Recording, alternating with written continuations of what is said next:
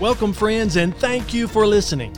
I'm Scott Sullivan, Discipleship Catalyst with the Georgia Baptist Mission Board, and our team exists to strengthen Georgia Baptist churches in the area of discipleship. We've developed 3 tools just for you. The Watershed Principle, which identifies the 6 main ministries of the church that must be healthy to produce world-impacting disciple makers. The Spark Conference. Last year's conference saw over 33,000 views from 45 different states and 18 countries. This year's conference will premiere on August the 12th with best-selling author Tony Evans, Ben Mandrell, president of Lifeway, and David Kinnaman, the president of the Barna Group.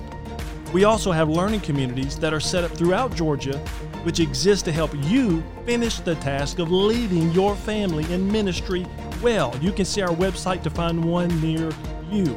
Also, every Thursday at 3 p.m., you can catch this broadcast through Facebook, Instagram, or multiple podcast platforms. Now, let's join today's broadcast.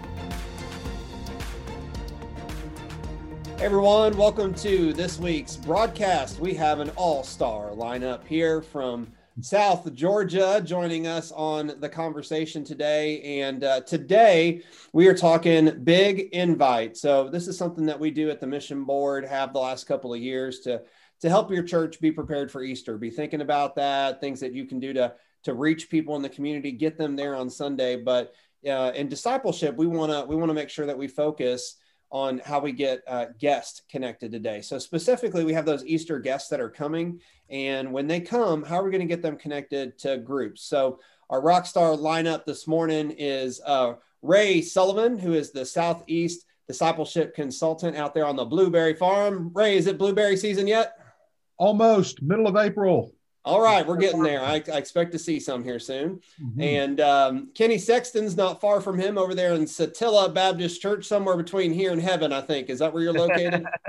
It is in Ray, Georgia. So, yes. Ray, Georgia. There you go. Mm-hmm. And then we have Steve Sherling. He's the pastor over at First Baptist Quitman, and they fed me quail for the first time just a couple of weeks ago, and I feel better for it. I really do. So thank you for that, Steve. You're a better man because of it. I definitely am. I learned to chew slow. You know, somebody's watching this video and they're going to be like, you got to chew slow. So, so let's just get right into it. Ray, when we're talking Easter, when we were talking about this, expectations are a big part of going into Easter Sunday and maybe preparing for that. So what comes to mind when we talk about expectations for Easter? Yeah, PJ, man, I love this topic. And, as a pastor, gosh, for almost 30 years, I love Easter. I mean, it's a Super Bowl Sunday for pastors. You get excited about it. And I think coming out of COVID, it's been such a hard year and so frustrating. I was in a learning community yesterday with a group of guys and man, we just spent the time just talking about kind of the fog that we're living in right now. And everybody's just ready to kind of move forward. And so here's Easter. It's right around the corner. And, I'm thinking today, especially about those guys that are the single staff guys, they may be leading the music. They're the Sunday school director. They may be cleaning the toilets, working with the youth, and now here comes Easter.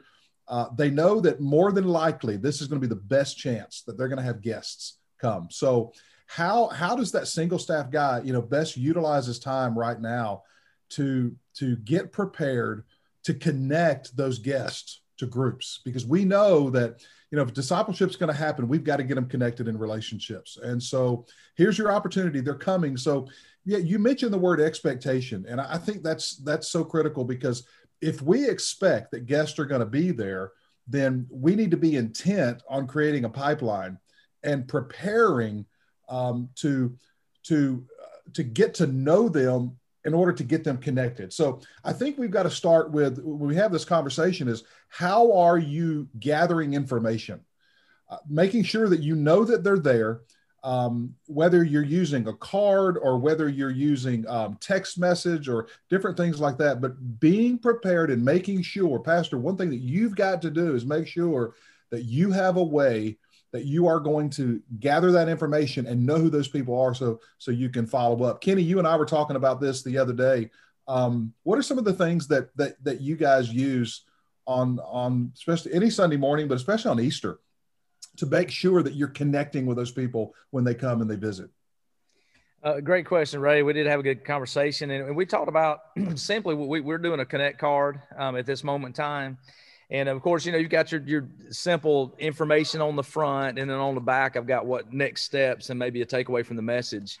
What I've found in this COVID season is that invitation wise, we're not having people in droves come down to the altar, right? I mean, we've had to re-look at that and see how that works out. And I know that's not in every church, but in our specific setting, people aren't just marching down the front and like, man, we can't do this. But what I've done is I've moved to this card, and I'll walk through this with them at the end of the message, very intentionally in that everybody has a card. Okay, you grab your card. Let's talk about next steps. And I'm not assuming in this church that they have been through a next steps class. They're actually in a small group, to say, because we have a smaller percentage that's in a small group right here at our location right now. We're talking about baptism, talking about decisions, all those things that would be on that specific card, and trying to move them into that. So I'll wrap the message up and then walk them through that card. And by doing that, I've found that those guests that are with us, I gather their information. Now I can follow back up with them through text or whatever that afternoon, the next morning, send out an email. We also use that text in church as well, so that they can, text to give, they can text to say, hey, connect. And then we've got that whole process going with those. So those are two of the tools that we've been using. But what I've been finding in my location, because we are in a smaller community and it is out here rural, it's out here in the wilderness, as we would call it down here, that the next steps card for me works. And then that way we can take them from there to move them to a whatever that next step would look like. And it's pretty interesting because just in the last few weeks, we've had an entire family, adult mom and dad with an adult child who has decided that, hey, after all these many years, they wanted to join and they wanted to get baptized. They've never been baptized. So taking those next steps. And so, hey, the mom and dad and the daughter on one Sunday after church, we just went over and had a baptism. So it's being intentional in that process. And so I know the Hawthorne effect is one of those things we're kind of looking at as well. Hey, it's going to get old and stale. Hey, man, Pastor, you've been working us through this every single week. And man, we're kind of getting bored with this. And so I don't do it every week, but I know as far as the Easter goes, I want to be prepared on that end to look at who's at the door, kind of greeting those people coming in there, but walking specifically through that, because that is one of the things we want to do. Is we want to help them walk in this journey of faith.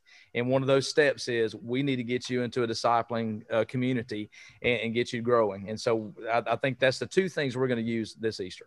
And that's good stuff. Sometimes, sorry, Ray, go. No, I was thinking one of the things that Kenny said I love is walking people through the guest card, because sometimes people will use guest cards and they'll have them at the church and maybe they're in the pew rack or maybe they're in the bulletin and maybe they just mention it in passing at the beginning of the service. Hey, fill out the card.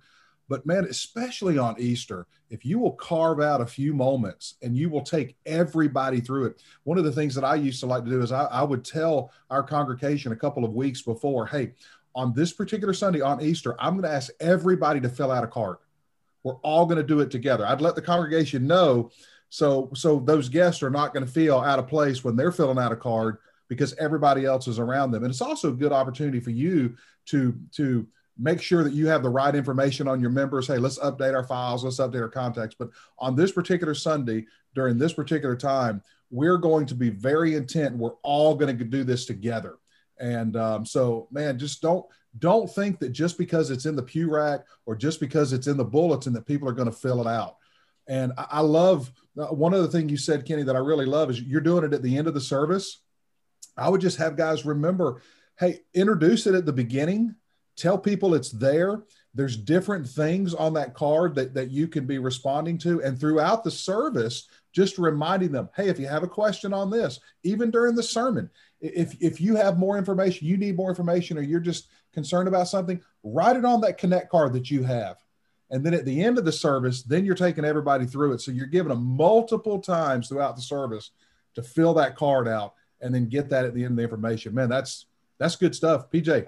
That is good stuff. And we got a lot of ground to cover. And so, but I want to say this really quick. So sometimes you're watching this broadcast, listening to this podcast, maybe you're watching it on YouTube and you're thinking, like, where do they come up with these guys? Well, both of these guys know their community really well, have lived in it for a long time. One, Kenny's been a teacher for several years in his community, and Steve's arrested half of his neighborhood at some point, I believe. And so between the two of you, there's a single pastor that's watching that says, I know everybody in my little town. There's 1,000 people registered on the census, and I know 900 of them. So there's 100 people registered, and I know 90 of them.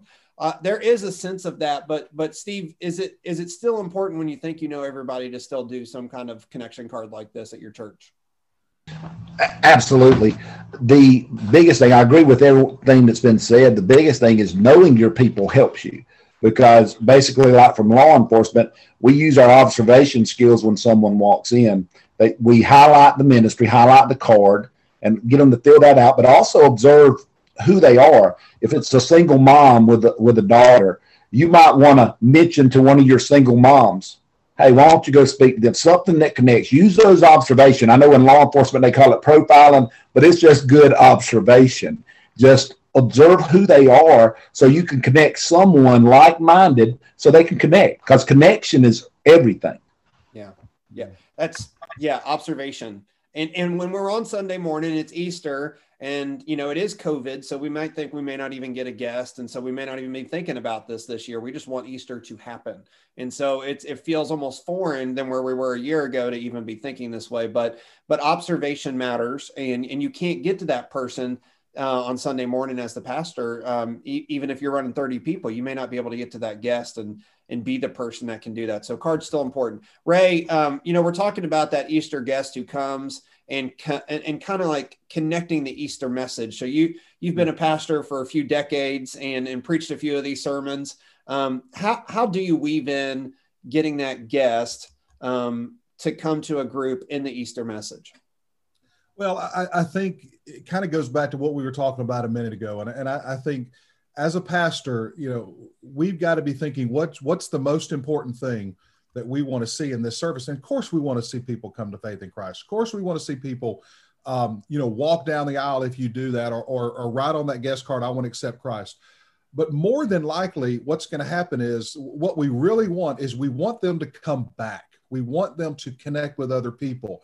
We want them to begin to build relationships where the gospel can continue to be saturated, into their lives. So I think, maybe sometimes we think the most important thing is, I got to have that altar call. I got to have that specific closing story or illustration. But I think maybe it would be good to begin to think if connection is the most important thing, getting these people to come back next week, then I need to be thinking all the way through the message. I need to be thinking through the songs. I need to be thinking through the introduction.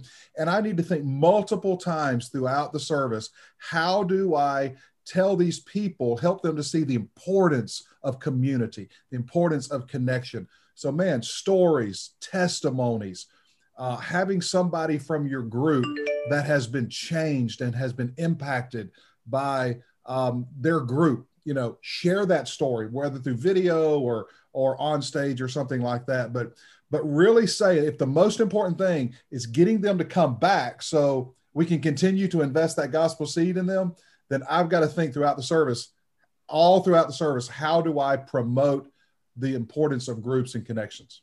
Yeah.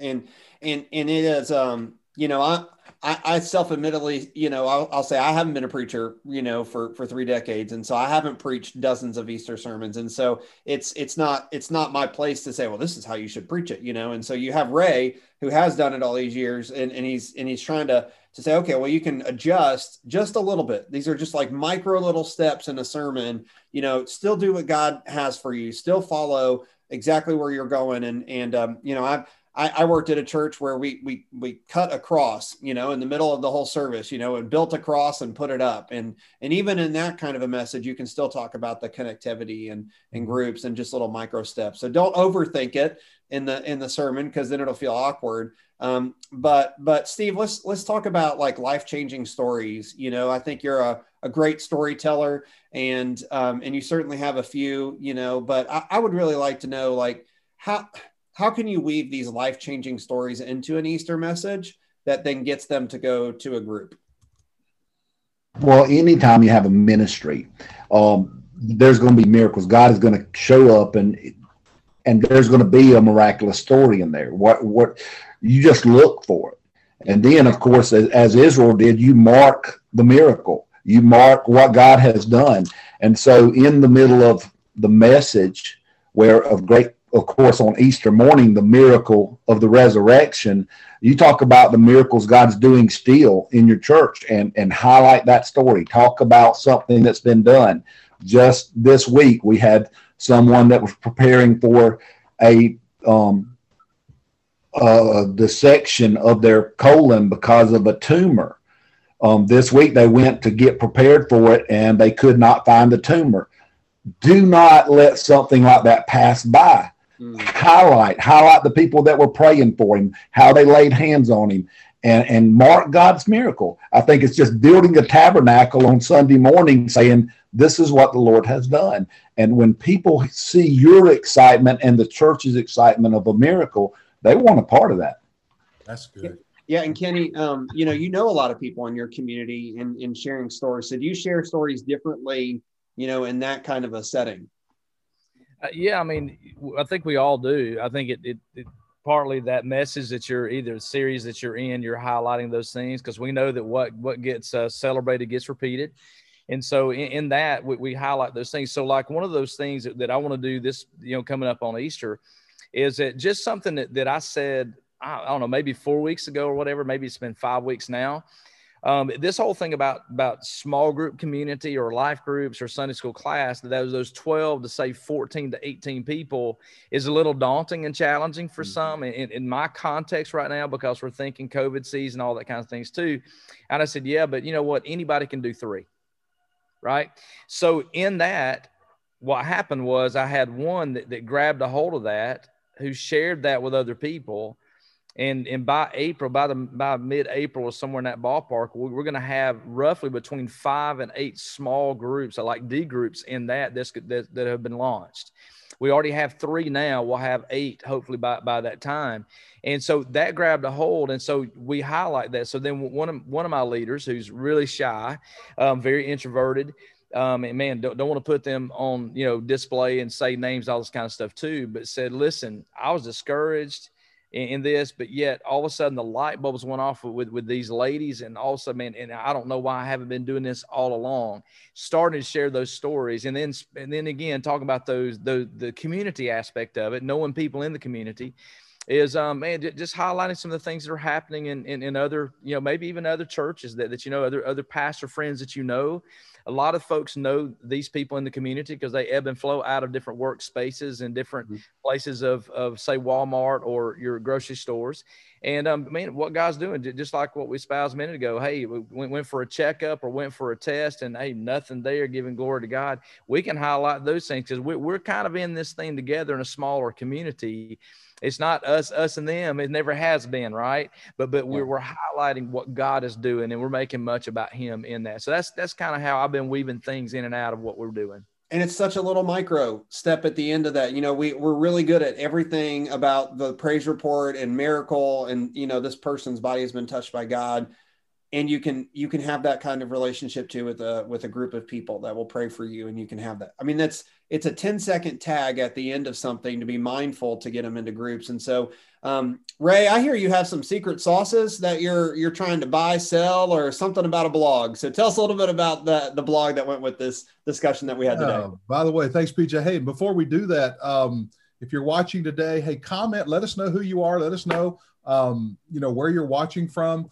We're gonna put, I think PJ will drop the link to this blog. Yep. And I wrote a blog this past week called The Secret Sauce to Connecting Guests to Groups. All of us, we always want to find that secret ingredient. And, we're talking about a lot of things today that, you can't do everything, but as PJ said, just finding those few things, just being intentional to talk about groups and get people connected. But I think stepping back and looking at the big picture, and as you prepare, and we're only a few weeks away here, but as you prepare for Easter and getting people to connected to groups, the blog on The Secret Sauce is simply this: it's multiple connections.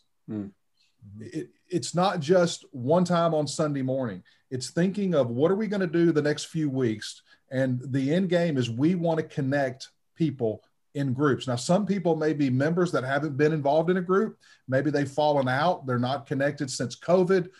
They're not participating. So what we want to do is, coming out of Easter, we want to get these people back in groups, and we want to get our new people that are visiting plugged into our existing groups. So how do we do that? Well, the secret sauce is beginning to plan that out to where can we have multiple connections. So we talk about a pre-Easter event, not just waiting till that Sunday morning, but whether you're doing an Easter egg hunt, or, if you're talking groups, maybe say, hey, let's have our groups get together and have a gathering before Easter, maybe the Saturday night before, maybe the week before. All it is your group saying, hey, we're going to meet together. We're going to have a meal. We're going to invite people who have not been attending.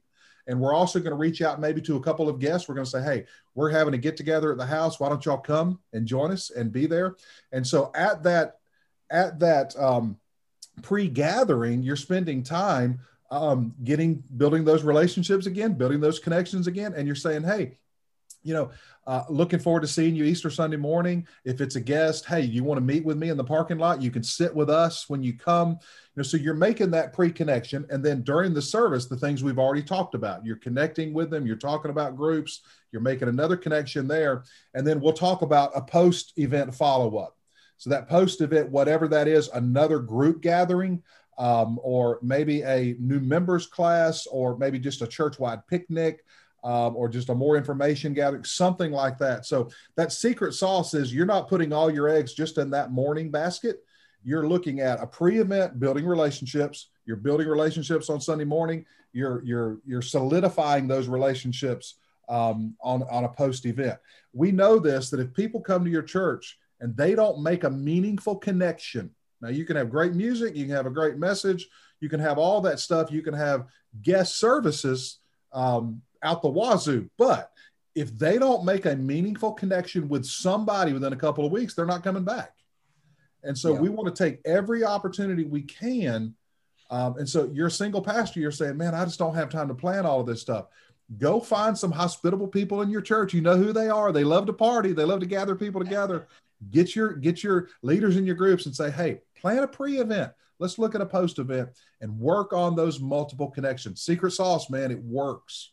Well, I think one of those was sweet, one of those was sour, and one's heartburn. So y'all can write in the comments on which one of those sauces relate to that. But Ray Sullivan, man, thanks for today. And Steve and Kenny, man, it's just so great to learn from both of you. Both of your churches are growing in a very difficult season of ministry.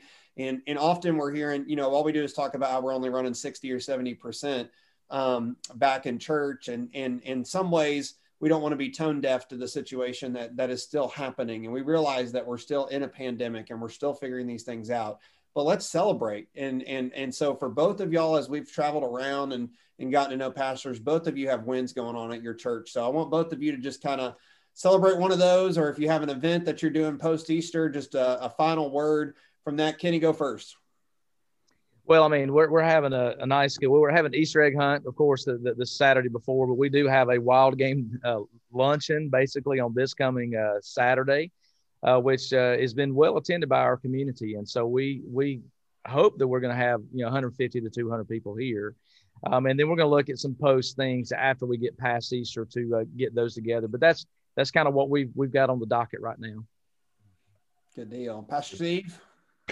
Well, one of the fun things that we've done during COVID, and it's sort of carrying on, and it's really drawn a lot of outside members, is we've been having ladies and men come in and make meals during the early parts of the morning. They'll do it a couple of times a week, and we take meals to shut-ins and anybody that needs it. So every Sunday we can highlight, hey, if you know someone that's not, they don't have to be a member of this church, you know someone that needs these meals, just tell us, put them on the list, or you can come and be involved. And that has drawn a lot of people because they see it more, not just a church thing, but a community thing of people who are in need.